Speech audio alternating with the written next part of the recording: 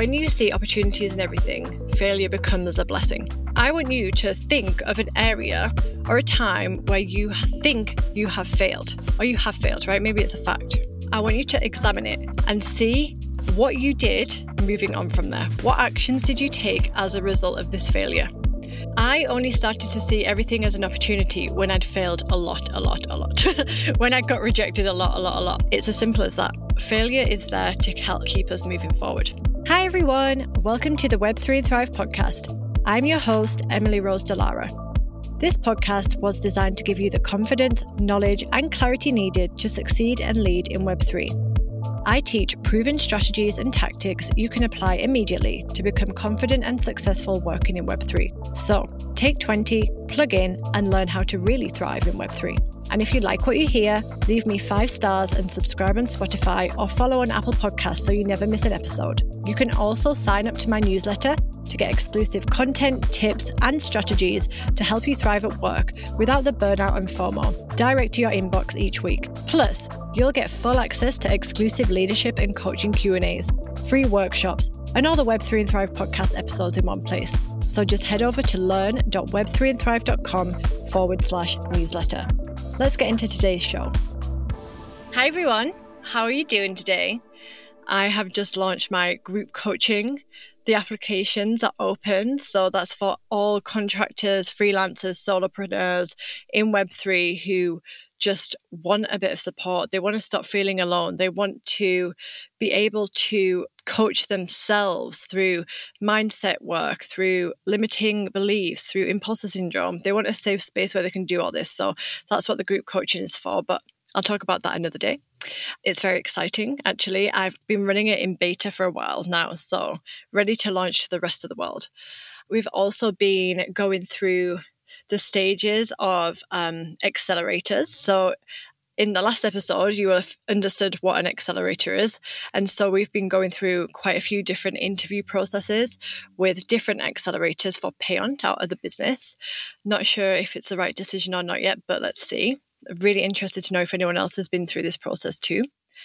And yeah, now we're just waiting for everybody to arrive, including my brother who does social media. So hi, Matthew. He's the one who makes all the reels for me. So he's a young entrepreneur building his way into the influencer and social media space. So very exciting. Anyway, shall we get into the show? Today, I would like to speak to you about failure. Ever since I have been of working age, I've always wanted to be an entrepreneur.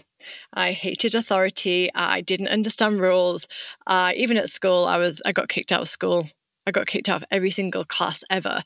I got kicked out of religious studies and geography and history, many different subjects because I found them boring. I was one of these high achievers, so I used to finish all the work and be irritated that I couldn't go and do fun stuff like paint or dance around or music or whatever, right? So I always felt a bit like an animal in a cage, and that's how I feel in a job. So for my entire career, ever since I left England, which was 11 years ago nearly, I have been a contractor. So I haven't ever been on an employee basis because I couldn't deal with that psychologically. On a mental basis, I couldn't be tied to one job. And getting down to the bottom of this is really, it's been fueled by scarcity, the feeling that that if I don't have my own back, then how can I rely on this other company? And honestly, that thesis has proved me right for quite many years now in Web3 after getting laid off twice. So, and actually I was a contractor in these situations. I was never an employee. So I'm very much an entrepreneur. I like to have multiple revenue streams. I like to be able to see an opportunity and go and try it and not be restrained by anything. And of course, because of this nature, I have had a lot of failures. And I would say at my age of a prime 33 years old, I am less and less and less affected by failures. In fact, I see it as like a really quick notice, like a notification to myself that I can change something and it might work next time. Okay, so it's like, okay, this is not working. It's like a really fast way to show me that it's not working. This is not the right direction. but I can quickly change and pivot and try something else. Okay. So I've had businesses my whole entire life. Like, this is not actually something I talk much about, but when I was 19, I had a street food business with one of my ex-partners.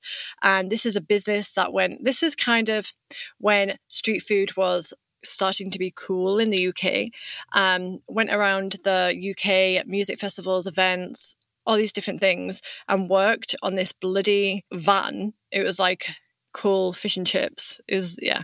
Anyway, if you know, you know, and you were in that industry, you'll know what it was like. Very hard work. And I am not made out for physical work like that. Honestly, I hate camping. I would never go camping unless it's glamping. I hate being hot, like too hot. I was always too hot doing this job. And I hate food smells. It wasn't really the right business for me. And it failed because we didn't have any bloody money. And it was very seasonal. And honestly, I was not cut out for this kind of business. So that failed. The relationship failed. We don't talk more about that anymore. But then I moved on to being a consultant. So when I left the UK, I was a solopreneur. I was contracting at loads of different companies, small ones, big ones, especially in Asia, which was really fun because it's more of a gig culture over in Asia. I feel like that's where it started. So I used to work with tech companies, ERP software companies, cloud companies, and then of course I moved into crypto. And so when I was in Bitcoin.com, we were all contractors, independent contributors. No one was actually employed.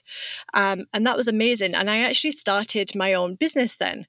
I met an amazing woman called Akane Yoku. And I don't know if I've spoken about her in the podcast, probably have. I love her. She's like one of these soul sisters that you meet and you'll never lose touch with.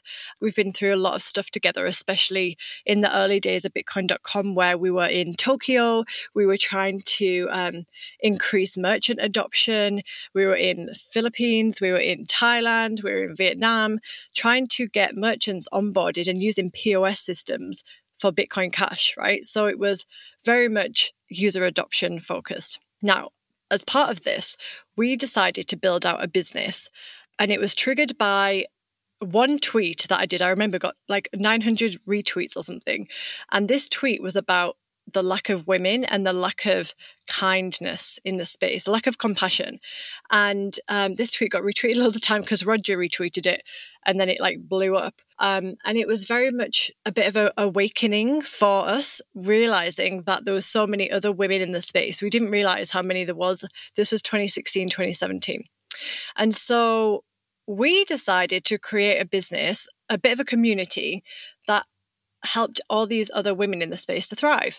And so we used to go to all the different events around the world and around Asia, and we created little necklaces, and we gave these necklaces to all the speakers, like the female speakers at the events. Like I remember we went on the Coinsbank cruise, which I've spoken about before, and we gave one of these necklaces to John McAfee's wife. We gave it to a few of the speakers. We gave it to the media, because this is a token of, we see you, we've got your back. If you need anything, we're here. We're all in this together.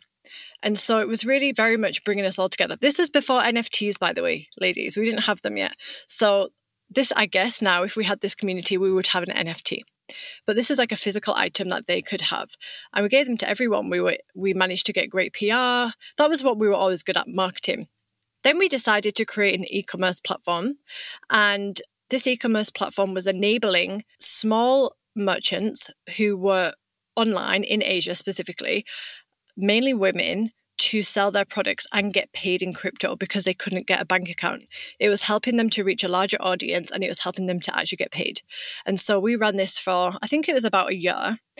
And in the end, we lost interest, I think.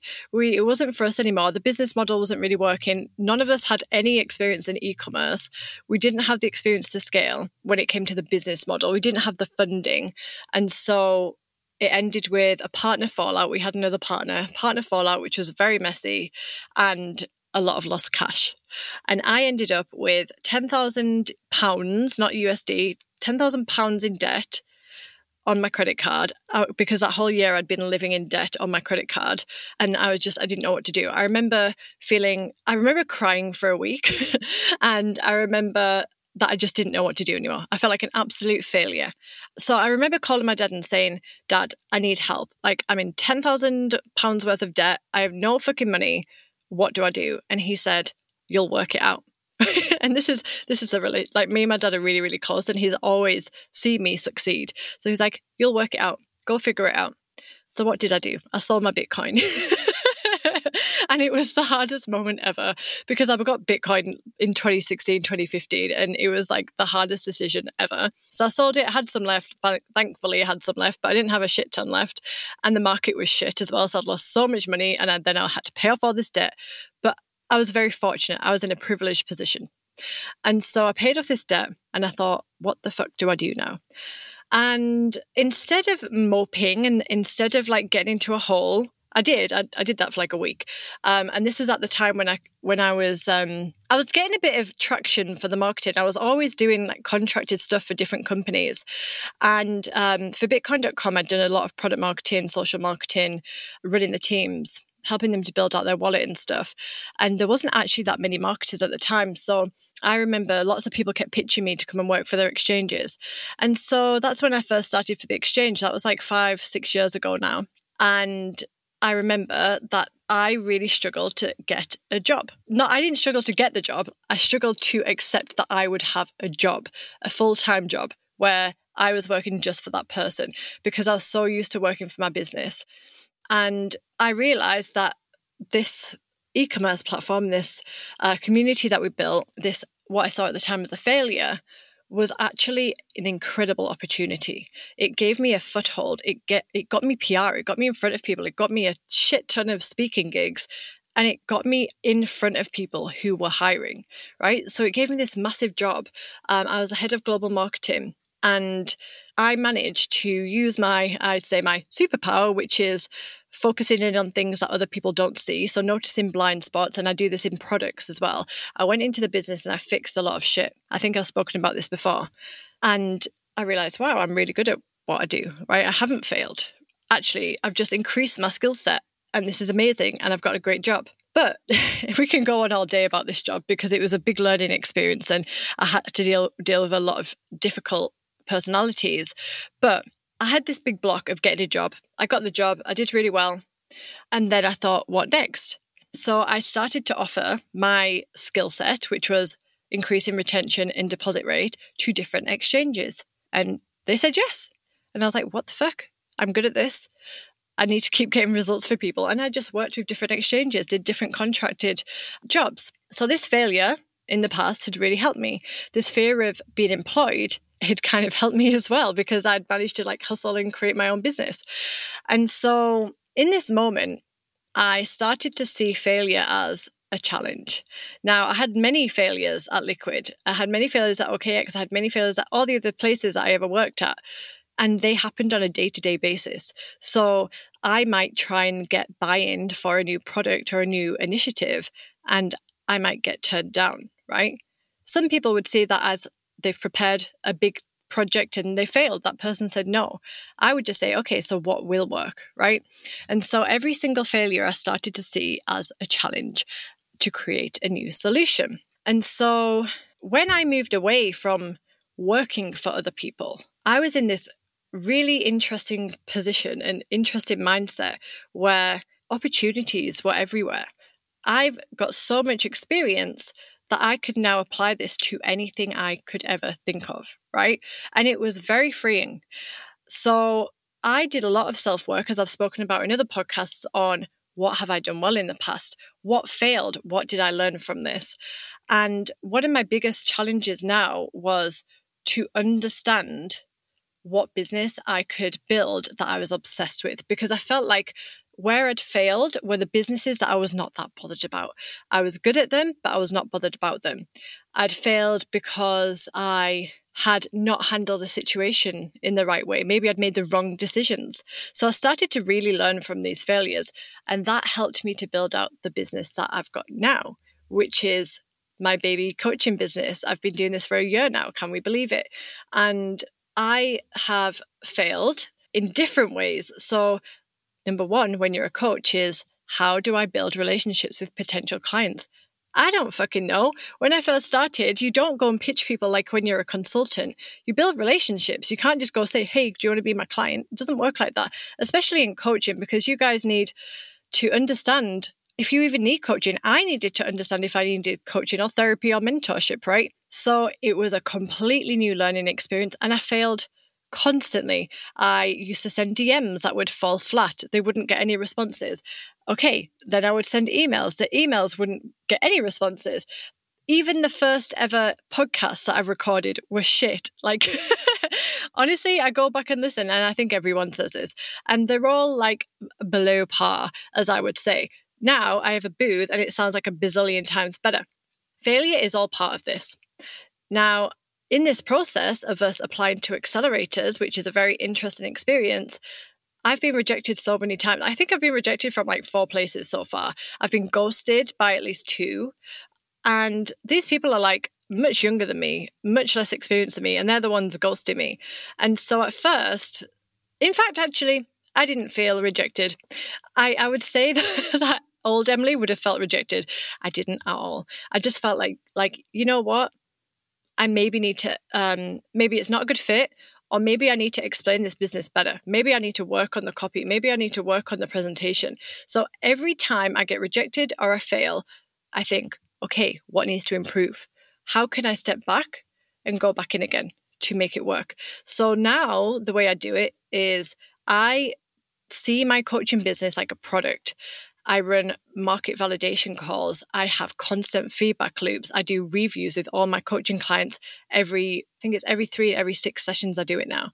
And I do a big feedback at the end of any of their packages. And so I'm constantly treating this like a product, because if I didn't, I would take it so personally. I don't know if that's worked for you guys. I treat it like something that's separate to me, which it is. It's a business. It's not me personally. And I think, and I'm just coming full round in a circle now, because these podcasts are very much me channeling whatever is going on right now. When you see opportunities in everything, failure becomes a blessing. I would like you to think about that. Have you ever been in a situation where your business has completely failed? You've run out of money. You've run out of people.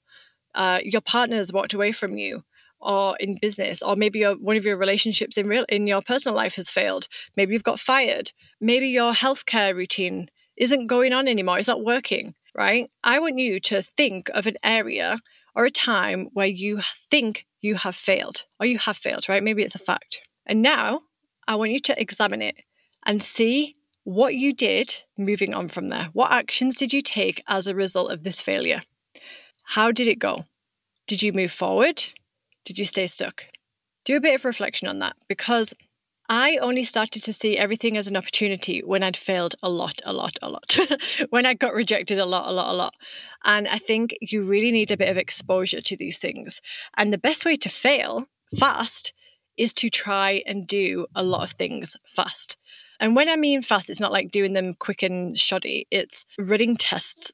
So, okay, I'm launching this group coaching. It might not work, but we get it out there and we see. And then we go back, we reiterate, we relaunch, okay? That's my plan. Anyway, I don't see any other way forward. I don't see how I would stop in this, because I'm so passionate about helping other people. Maybe for you, there's a product launch that didn't work. I challenge you to go back and make it work. It's as simple as that. Failure is there to help keep us moving forward. And don't even see it as failure, right?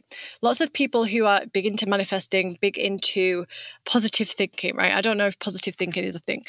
They are very shocked when things go wrong, but it's all part of the game. Things go wrong because you need to make them go in a different direction to make them work. I don't know if any of this makes sense, but this is how I work, and this is what's been successful for me.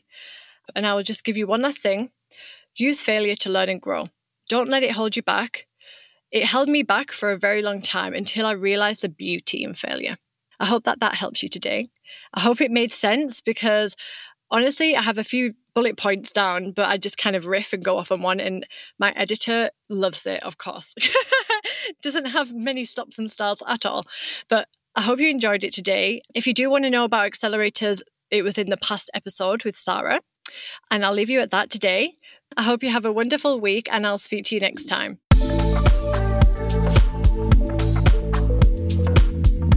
So that's all I've got for you today. As always, thank you for listening. Don't forget to drop me a review and subscribe wherever you get your podcast, and head on over to Instagram and TikTok at Emily in Web3 for daily content to help you thrive in Web3. Also, feel free to drop me a DM, a message, or a question. I am here to serve you. See you next time.